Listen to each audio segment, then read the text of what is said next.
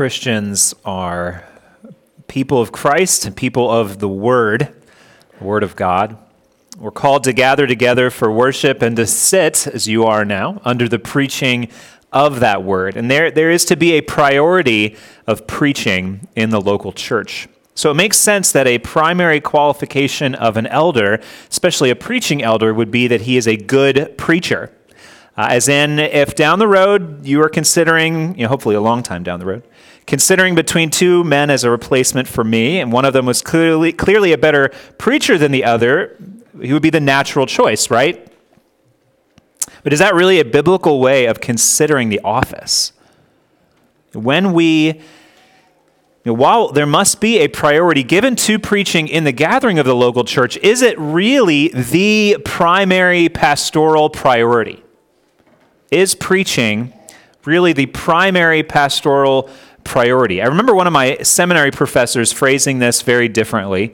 He said that he was far less concerned with a man's preaching skill than he was with his character.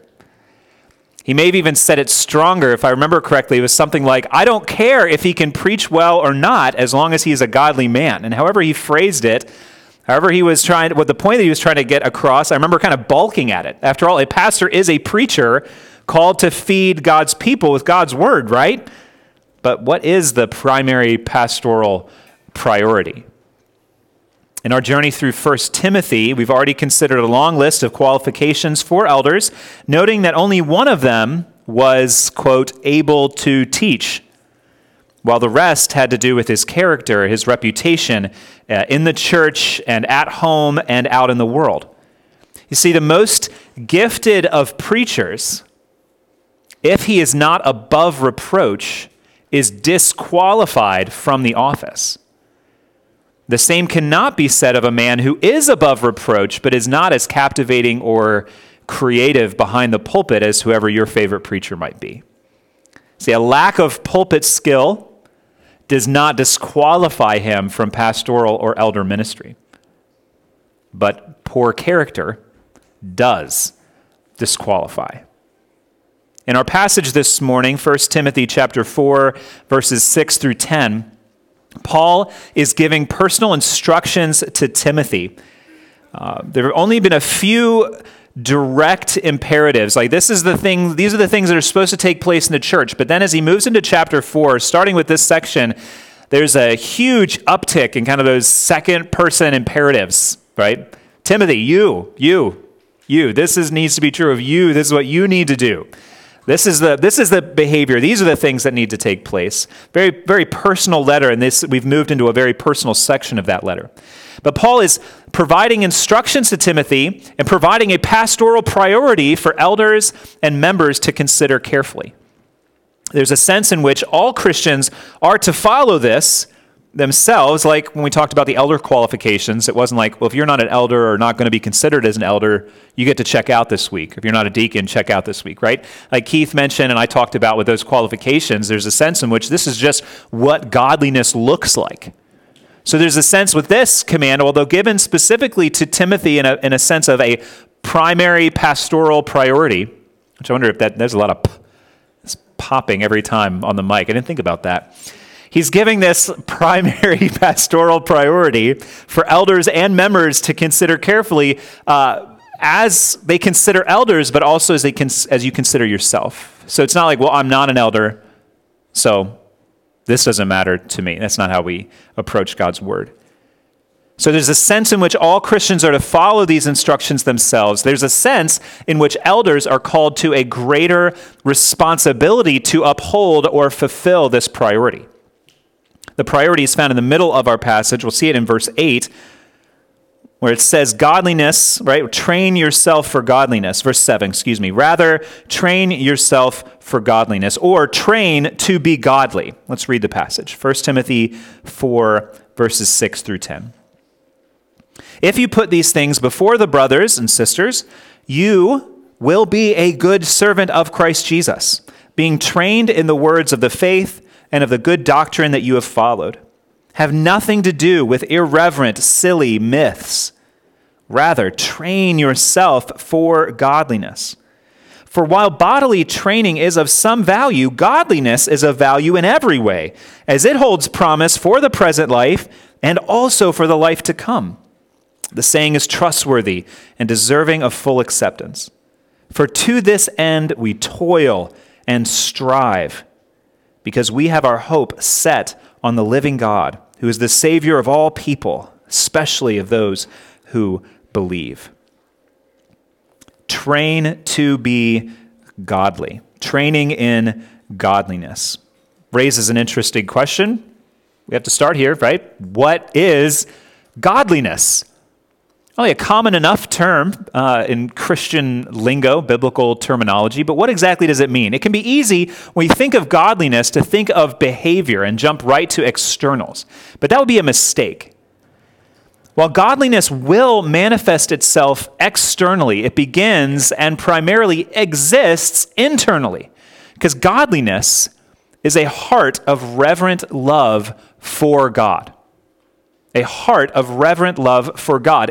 Godliness is the fulfillment of the first and greatest commandment, which is love the Lord your God with all your heart, all your soul, all your mind, all your strength. Everything about you needs to be Godward in its focus, and not just in a rote obedience, but in love, reverent love for God.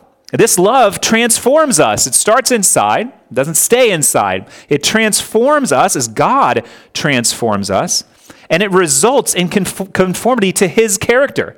So as we gaze on the Lord and as we love him, we are changed into his image. Godliness starts inside. It doesn't stay inside. As Jesus said, if you love me, you will keep my commandments. We love God with all our heart and then demonstrate that by loving those created in God's image, otherwise known as our neighbors, those around us.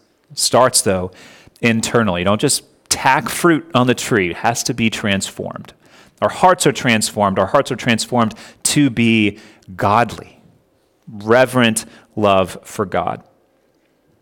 One author said, the godly among us, talked about this last week, right? What does it look like, a holy or a godly person? Right? We might think it's like, oh, the one who's removed, right? One who's praying all the, no, don't talk to him. He's praying. He's so godly. He's so holy. He's detached. He starves himself and keeps away from other people, right? We talked about that and we said, well, is that what Jesus was like? So the godly person, last week it was those who gratefully enjoy God's good gifts. The godly among us, this author said, are those whose reverent worship of God flows into obedience throughout the week. Flowing out of our discussion last week, godliness is not pursued through asceticism.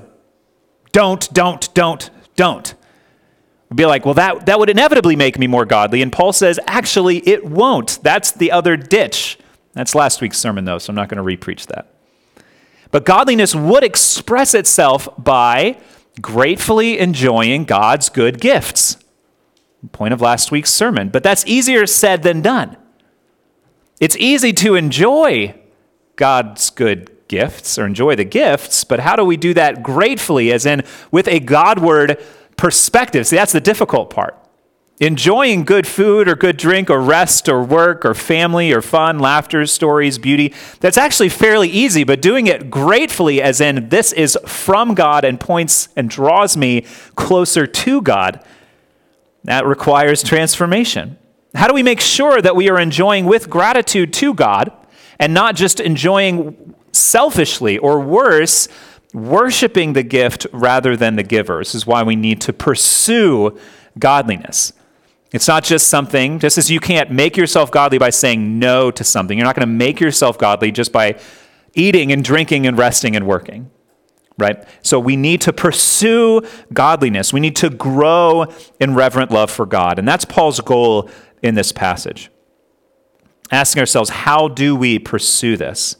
There are a few commands in this passage, but I think the central one is, as I mentioned in verse 7, rather train yourself for godliness, or train yourself to be godly, which raises the next question, which is, how do we train to be godly? Godliness, reverent love for God. It's not going to happen automatically, so we need to pursue it. So how do we pursue it? And he gives a number of things, I'm mixing aspects of it to try to center around that command, but I think it all sort of ties itself back into that one particular command. How do we train ourselves to be godly? How do we train to be godly? And the first aspect that he talks about here, he's saying in verse 6, he talks about that Timothy has followed good doctrine. Kind of, as I said, I'm going to mix things around. You'll see all the different phrases in the text if you're following along. We train ourselves to be godly first by following good doctrine.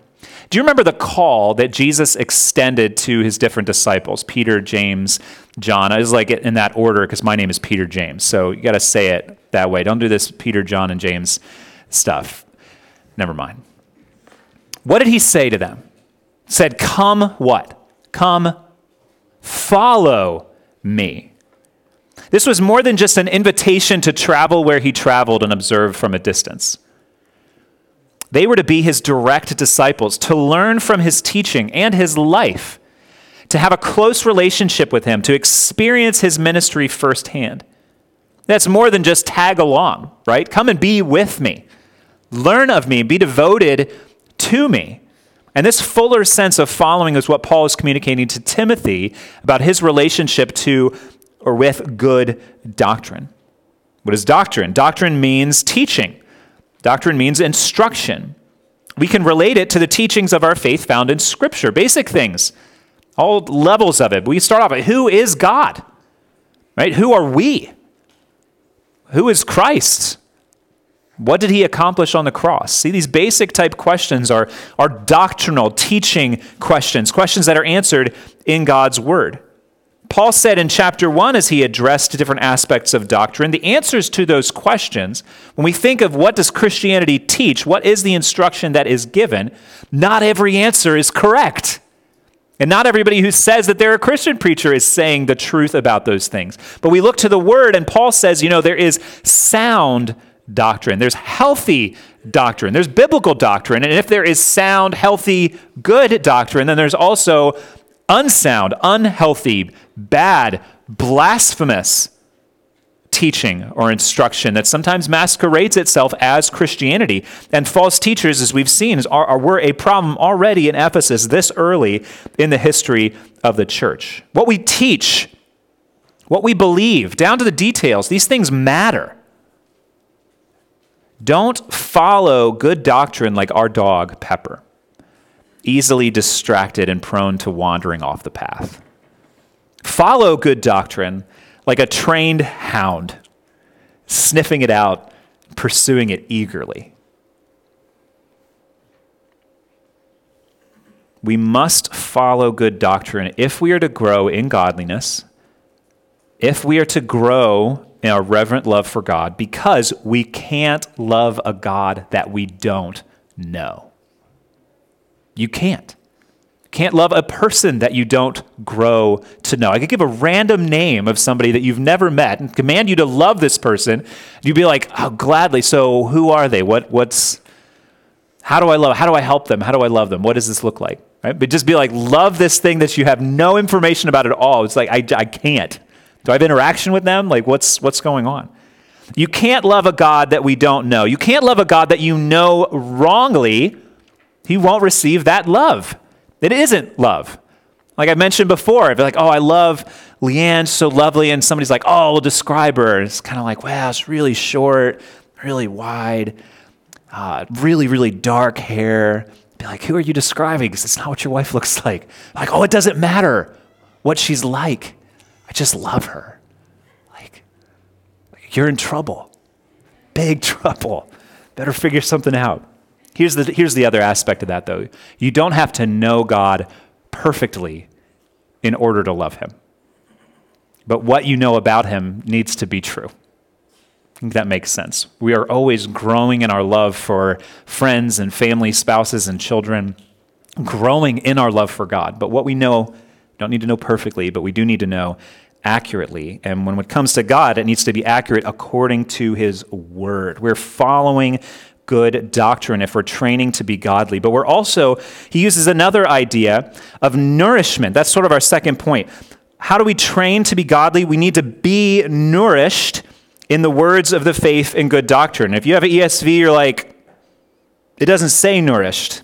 Well, it says trained, but like every other translation has nourished. And when we read trained here and then read trained later, it might be like, oh, this is the same thing. It's actually different words. And I'm normally not trying to pick and choose among translations or comparing aspects of that, but I really think that those others get closer to the point. It's the only time it's used in the New Testament, so it's kind of hard to... This training is not like the exercise training that's talking about later. Even if it is trained, it has to do with a growing up into something. And so when we think about a child growing up in something, we can think of like a nourishment happening. When I think of nourishment, I think of food. And that's not hard, because I often think about food. The food that we eat is important to our physical health, right? Just kind of like soda's not really good for you, neither are French fries. I'm not really like dropping huge bombs of truth here about diet. I remember when Leanne was pregnant with Juliet, I recognized I was at an unhealthy weight. I was on an unhealthy trajectory to gain more weight, and I was also mid-20s and knew that that was a really good time to try to do something about that. So I committed to running 3 times a week on a couch to 5K plan. It's in from you're a lazy slob to get moving. But they made it sound a little bit nicer. So 6 weeks later, I was close to my goal of being able to run 3.1 miles without a break. And every morning as I got on the scale, it never moved. 6 weeks of running 3 times a week, I never lost a single pound. That is not encouraging. My food intake more than made up for the couple hundred calories I burned on those morning runs. And when I recognized this 6 weeks or so in, and I changed my diet, I lost at least 30 pounds over the next 3 months. Like I couldn't keep the weight on when I made that change. Why do I share this story? Our diet is important to the success of our training. And what are we talking about? We're talking about training to be godly, and our food intake, our nourishment is important on that.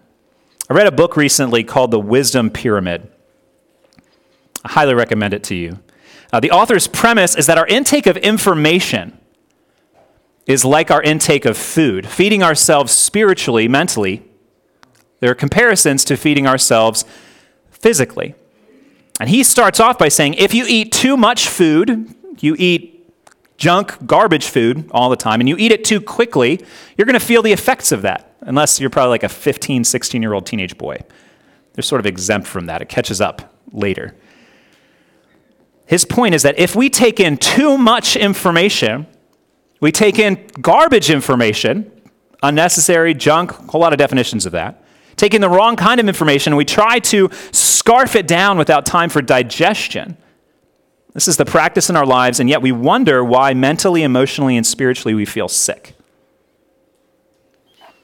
His solution to this is a balanced diet of, and maybe you can see the pyramid. I don't know if you can necessarily make out the aspects of it. But he starts off with a foundation. Remember the food pyramid? Everybody remembers that, right? So at the bottom of the wisdom pyramid is the Bible. Do we have a steady diet built primarily on our spiritual, mental intake, God's word? Next up is the church, gathering of God's people.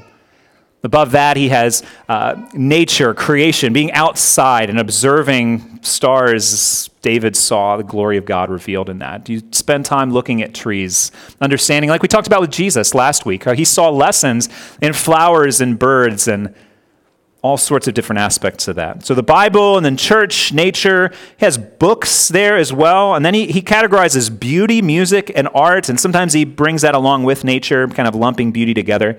Then at the top, a little bit of sugar you're supposed to have, is social media, the internet. And he's saying that most of our culture has flipped that onto its head. Huge intake of a variety of different social media things. And then, oh man, I didn't really have time for God's word today. So we first have the issue of what are you taking in for spiritual nourishment as you're training to be godly? And that's a good question. But even if you are taking in truth, there's a second question, and it's a significant struggle for me. The question is, are you actually being nourished by that truth? Sure, it's good to replace garbage intake with good quality. But are you scarfing that down, or are you ever allowing it to sit and settle? Are you actually digesting the truth that you have received? Are you allowing it time to digest? Are you meditating on the truth of God's word? Thinking about it. What is it that I read? How does it apply? What does this say about God, about me, about Christ, about the world that I live in? Are you considering how it applies to your life? What needs to change? What do I need to obey? What have I seen the Spirit do in my life as reflected in this text already? What can I give praise for? How can I prayerfully ask God to change me according to his word? I think the opposite of this nourishing would be found in James 1. I'm sure that's a passage that you are familiar with. If anyone is a hearer of the word and not a doer, he is like a man who looks intently at his natural face in a mirror. He looks at himself and goes away and at once forgets what he was like. In one ear and out the other. Is this you? Are you stuffing yourself, maybe even with truth? Are you stuffing yourself, or are you digesting it? Are you being nourished and fed? Are you being changed? And then I'll just put it before you. Please pray for me. I'm privileged of being in God's word all week, even supported by you to do so. But pray for me that as I study God's word, to preach it to you each week, that I would not neglect being nourished by God's word myself. And be like, oh, that's a struggle for preachers? Yes. At least it is for this preacher. And the more preachers that I talk to, the more I know it just can become a task. And you can look at God's word and be like, well, this is what they need, and this is what they need, and this is what they need. And it needs to be really good. And it's just a task to check off. So pray for me that I would be trained in godliness, nourished in God's word. See, I can't feed you well if I'm starving myself. And it's a constant struggle that I face as a preacher. So I covet your prayers on that. Paul has stated positively about nourishment and following, being trained or nourished in the words of the faith. And then he then kind of says the same idea, but stating it negatively. See, we say yes to the words of faith and good doctrine, but we say no to something else on top of that.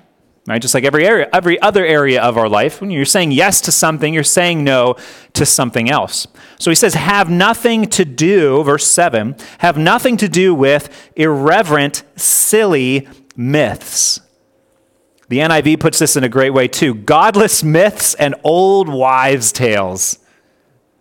Just because there's information that exists doesn't mean that it's actually helpful or that it's actually true, that it's worth following. Not everything is good to eat. Not everything is good to intake spiritually. Chapter 1, Paul called on Timothy to confront the false teachers who had devoted themselves to myths and endless genealogies. And there are endless other things to be distracted by in our training for godliness, and we must reject these distractions. We must avoid them at all costs. See, all sorts of crazy things masquerade as spiritually beneficial. If they don't come from God's word, then they are to be rejected. We all know we don't have enough time, right? Which isn't true. So we have enough time as given to us by God for the tasks that have also been given to us by God. But we don't feel like we have enough time. But yet, how much time do we have for so many other things? Do we have time for truth? There are things that need to be rejected. It's the things that are useless, that are not beneficial to us. Have nothing to do with these things, Paul says. His next point is an illustration, a comparison between two types of training. And training to be godly is like bodily training or like physical exercise. The word training is actually where we get the term gymnasium, a place where athletes would work out and train for competition. Already this morning, I've mentioned some comparisons between bodily training and godliness training. But Paul wants to kind of focus on a contrast between the two of these things instead. So take a moment. We've all watched specials on this, maybe not all of us, Many of us have watched different specials. You're about to watch the Olympic race or something like that, and they do that short little bio of this person, and he exercised 27 hours a day and slept 2 hours and consumed as many calories as I want to, but yet he still looks like he's a statue carved by Michelangelo. It's like, oh, man, I just want to be able to eat that much and look like that without having to work at all. Think about how hard true athletes work at their sport. Think about the hours of hard work, not just over a day or over a week, but over years, maybe over decades. Think of the regimented schedules and the focus, the exertion, the careful nutrition intake, and all of that is for a few minutes of fame. In the first century, a crown made of leaves. In the 21st century, a medal made of gold or silver or bronze. A couple minutes on the pedestal until it just cuts to a commercial and moves on to the next event. Paul recognizes bodily training is of some value. It's better than laziness. Our physical health is important. We enjoy God. We gratefully enjoy God's good gifts, and exercise is one of those good gifts, and health is one of those good gifts. All of that benefit is temporary. I mean, consider those whose health by God has been taken from them, and yet still trained toward godliness. Think of those born never able to do that. It's just like, well, sorry. No, there's still the pursuit of godliness.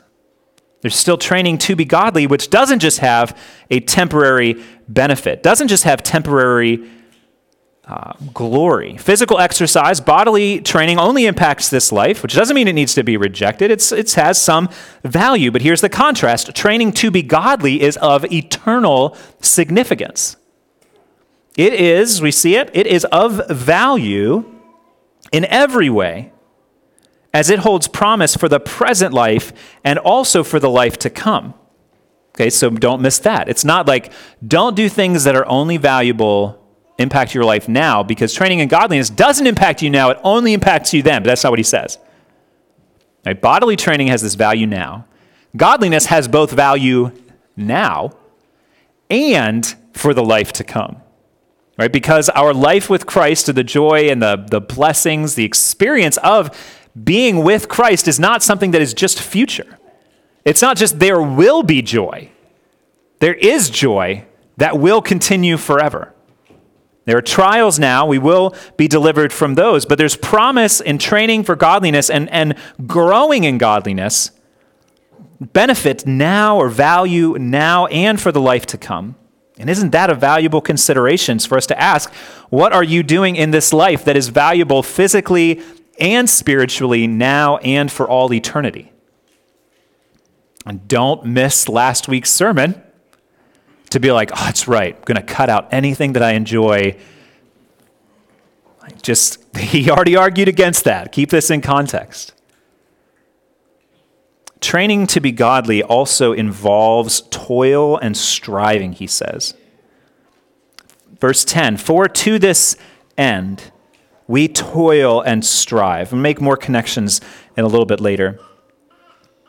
Training to be godly will not happen automatically, and it isn't going to be easy. Paul describes here his own ministry, not just in him seeking to train to be godly himself, but seeking to train others to be godly. See, he saw it as a primary pastoral priority for him to train to be godly and to train others to be godly. And as he thinks about that effort that he was pursuing, he recognizes and uses two terms to describe the effort and difficulty of this, and it is toil and strive. Toil. It shows the type of exertion and the effort involved. It speaks of hard work, physically, mentally, spiritually. Have you ever struggled to resist against your flesh? Like maybe it's just that really brilliant response that you know would put whoever in their place. And you also know very clearly this would be wrong. And you're just really want to say this, really sinful, really shouldn't do it, right? Do you feel that battle? There could be other battles of that as well. I hope that you've experienced the struggle against your flesh. If you're like, no, I've never had any problems sinning. It's always really easy. So we need to talk. Because the presence of the Spirit inside of a believer brings that struggle, that conflict. Galatians, Romans talk about these type of things. Resisting against these things can be really hard, simultaneously wanting to do what's right. That's the Spirit, while also really wanting to sin. That's the flesh. That's the conflict. The New Testament often speaks in battle-like language, so we shouldn't expect it to be easy. And Paul certainly gives us examples of it not being easy. 1 Corinthians 15, he says, I worked harder than any of the other apostles. It wasn't me, it was the grace of God that was with me. But I worked at this. It was difficult. Earlier in 1 Corinthians, he describes some of the difficulties that he encountered. He says, to the present hour, we, Paul as an apostle, those who are his ministry assistants, we hunger and thirst. We are poorly dressed and buffeted and homeless, and we labor working with our own hands. When reviled, we bless. When persecuted, we endure. When slandered, we entreat. We have become and are still like the scum of the world, the refuse of all things. Is it going to be easy? Is it going to be glorious training to be godly? One day. But probably not this day. That day.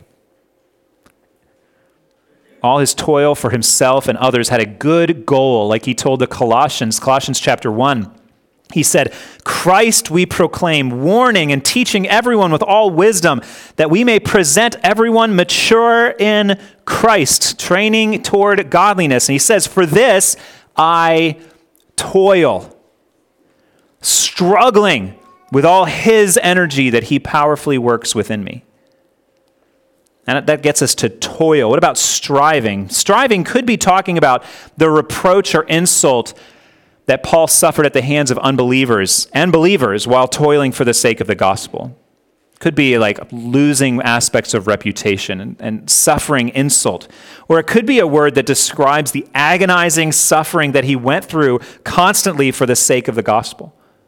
It was agonizing work. It was hard and it was unpleasant. You'd be like, why didn't you pull away from that? Well, he's going to get to what that goal was and how he endured. What kind of agonizing suffering did Paul go through for the sake of the gospel? 2 Corinthians talks about this. I wonder if you're familiar with this passage. 2 Corinthians 11, verses 23 to 29.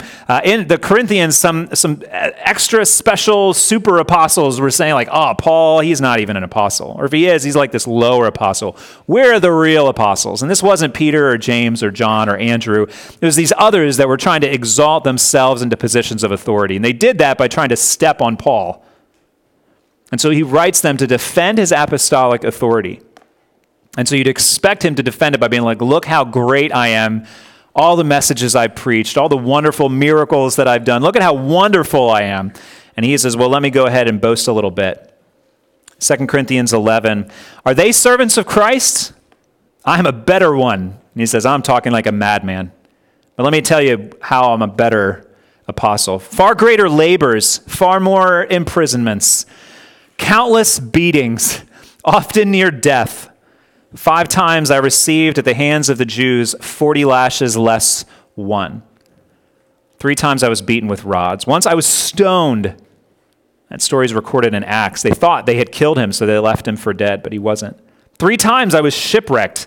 A night and a day I was adrift at sea, on frequent journeys, in danger from rivers, danger from robbers, dangers from my own people, the Jews, danger from Gentiles, danger in the city. This is like a Dr. Seuss thing. Danger in the city, danger in the wilderness, danger at sea, danger from false brothers, in toil and hardship, through many a sleepless night, in hunger and thirst, often without food, in cold and exposure. Apart from other things, there's a daily pressure on me of my anxiety for all the churches. Who is weak among all of the believers that he knew? Who is weak and struggling, and I am not weak? Who is made to fall, and I am not indignant? What could possibly make this kind of toiling and striving worth it to Paul or Timothy or any other believer? If training to be godly for ourselves or for others is this hard and this potentially miserable, why would anybody want to do it? Paul gives us a clear and proper goal, laying it in front of us. Why would we train to be godly? Or how do we train to be godly? Having a clear and proper goal. And that goal is the life to come. Training to be godly holds promise for the present life and also for the life to come. See verse 9, the saying is trustworthy and deserving of full acceptance. That's likely. He said this a couple times, maybe like, that sounds familiar. He says at the beginning of chapter 3, the saying is trustworthy. He says it a few other times in first, I think in 2 Timothy as well. So probably something that other people said, a common phrase. And the common phrase is likely what he recorded in verse 8. While bodily training is of some value, godliness is of value in every way. Maybe including the, as it holds promise for the present life and also for the life to come. Paul wholeheartedly agrees with this saying. It is trustworthy, deserving of full acceptance. Why? Why is it so important for us to recognize that training in godliness holds promise for the life to come? It is to this end. Verse 10 is connecting us back to verse 8. To this end. What end? The goal, the finish line, the prize that is eternity, the life to come. That's what he's pushing toward. It's kind of like, because I think about every person that I know or meet or could know or could meet, and I think about the destination that they're running toward. I have to say, are they heading toward life or are they heading toward death? And I'm going to do whatever possible, stone me, shipwreck me, starve me. Life for me and for you is worth it. To this end, I will toil and strive. He's willing to starve and freeze and get stoned and fight tooth and nail against false teachers, not just for his own training in godliness, but for the training of other people in godliness, because there is a life to come. This life is not all that there is. This life is not all that there is. There is now and there is eternity. And this now is like the steam that comes out, the breath that you can see on a cold morning here for a little while and then vanishes away. And then forever begins. Which are we going to live for? We can train and suffer and toil and strive now. Indeed, we must, and we must for one simple reason: we aren't where we're going yet. You aren't where you are going yet. But you're going there. Isn't it interesting? Paul wrote in the previous paragraph that we are to gratefully enjoy God's good gifts here and now during our lives in a fallen world. Yet now he is instructing Timothy to look forward to the life to come and to endure the reality of suffering with hope set on what the Bible refers to as a new or renewed earth. In one sense, we want to say, which is it, Paul? Are we supposed to gratefully enjoy things now and be here, or are we supposed to be there and in the future? Are we supposed to be thinking about earth now or the renewed earth then? Is it the life to come or the life now? And I think that tension is how we are supposed to be living. That's the balance of the Christian life. We gratefully enjoy God's good gifts to help us better love God and worship God and enjoy God, growing in godliness, but we never worship the gifts. Whether the gifts come or go, we remain faithful in our worship and in our submission to God. If having good things in this life or losing good things in this life keep us from God, then we are certainly not enjoying them gratefully or worshipfully. right? Having it is different than clinging to it, different than demanding it. If we can't stand to not have something, if we can't stand to have something taken away from us, trying to hold God or ourselves hostage against God, I have to have this or else, right? Those type of ultimatums. Then, like we talked about in training hour today, we're talking about idolatry. Right? You can live without anyone or anything other than God. That's the truth. That's what Jesus was trying to get across. It's like, if you don't hate everyone and everything else in comparison to loving me, then you're not worthy of me. And it's just like, whoa, that's really strong. Yeah, but that's the value judgment. Nothing compares to the significance and value of knowing Christ. Paul said that, right? Take my reputation, take my resume, take everything good that I've done, and just throw it in the garbage because I want to have Christ. Live or die. I want Jesus. And our attitudes must be the same way. So do we have things that we are gratefully enjoying, or are we worshiping things? You know, how often have believers for thousands of years repeated the words of Job? The Lord gives and the Lord takes away. Blessed be the name of the Lord. He says that as a statement. I say that more as a prayer, right? You have given, you have taken. Help me to submit to you in this. Help me to trust you in these things, to bless your name, not to love you for your gifts, but to love you through your gifts or without your gifts, because you are the treasure. You are the gift, the pearl of great price, like the story Jesus gave. How do we train to be godly? This kind of just builds right off of that. It's having eyes fixed on God, our hope set on the living God. See, our goal of the life to come is not merely the joy of a place. Paul speaks of hope. I mentioned this before. We really have a bad definition of hope in our lives, in our culture, in our world. Kind of that word, kind of like love or faith, right? The word has just shrunk or really shifted to mean something completely different. So we don't hope as some sort of an escapist wish. Once I get out of here, everything will be okay. You know, biblical hope is not a wish upon a star. It is sturdy confidence that a promise that has been made will absolutely be kept because the one who promised is reliable. The one who promised is faithful. That's what hope is biblically, a sturdy confidence that a promise that has been made will absolutely be kept because the promise maker is faithful to keep his promises.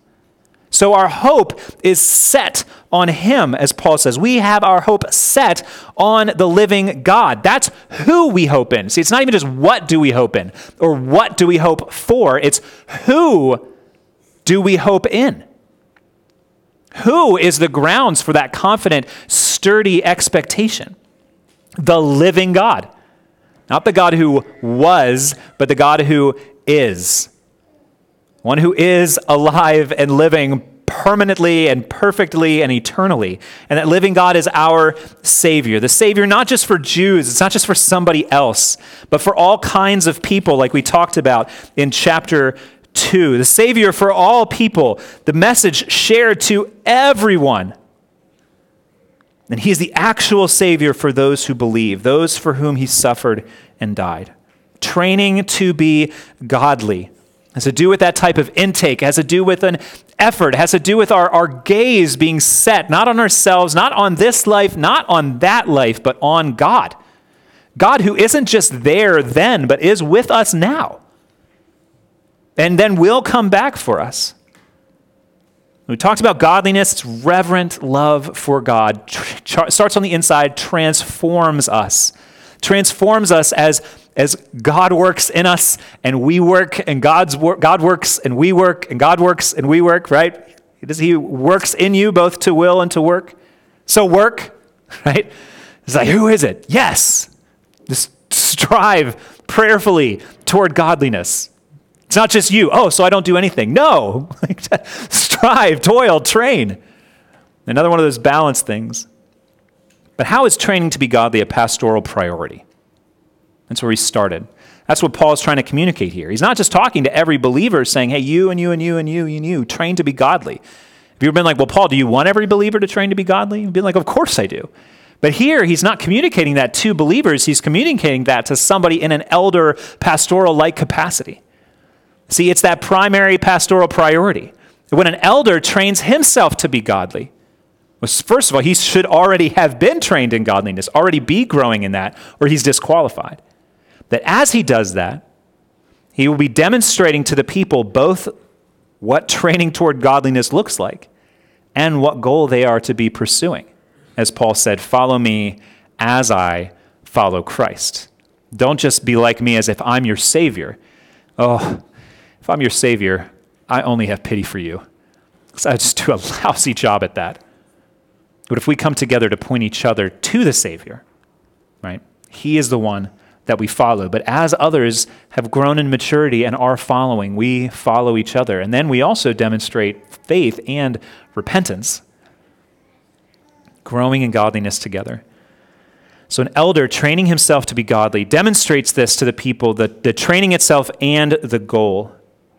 You know, that's not limited to just pastors and elders. That's sort of the smallest aspect of context here. But isn't that true kind of in every other sphere of life? I mean, fathers, are you just instructing in godliness, or are you demonstrating your own training in godliness?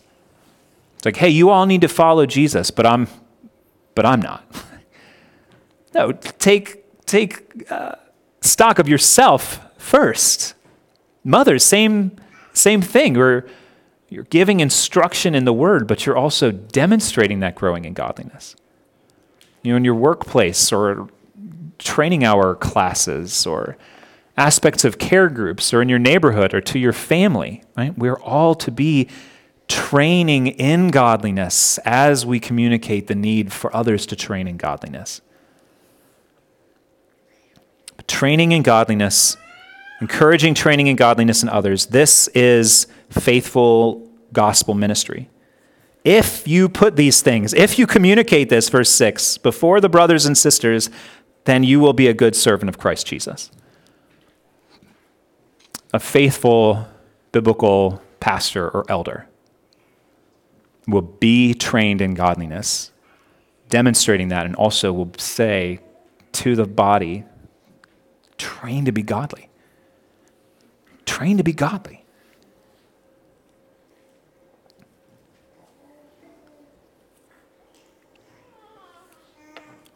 John Calvin said, "Let us therefore remember, it is the highest honor of a godly pastor to be reckoned a good servant of Christ.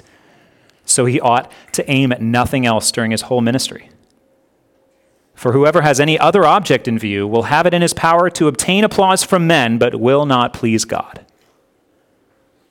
Accordingly, that we may not be deprived of so great a blessing, let us learn to seek nothing else and to account nothing so valuable, and to treat everything as worthless in comparison of this single object, godliness, reverent love for God that we are to be pursuing.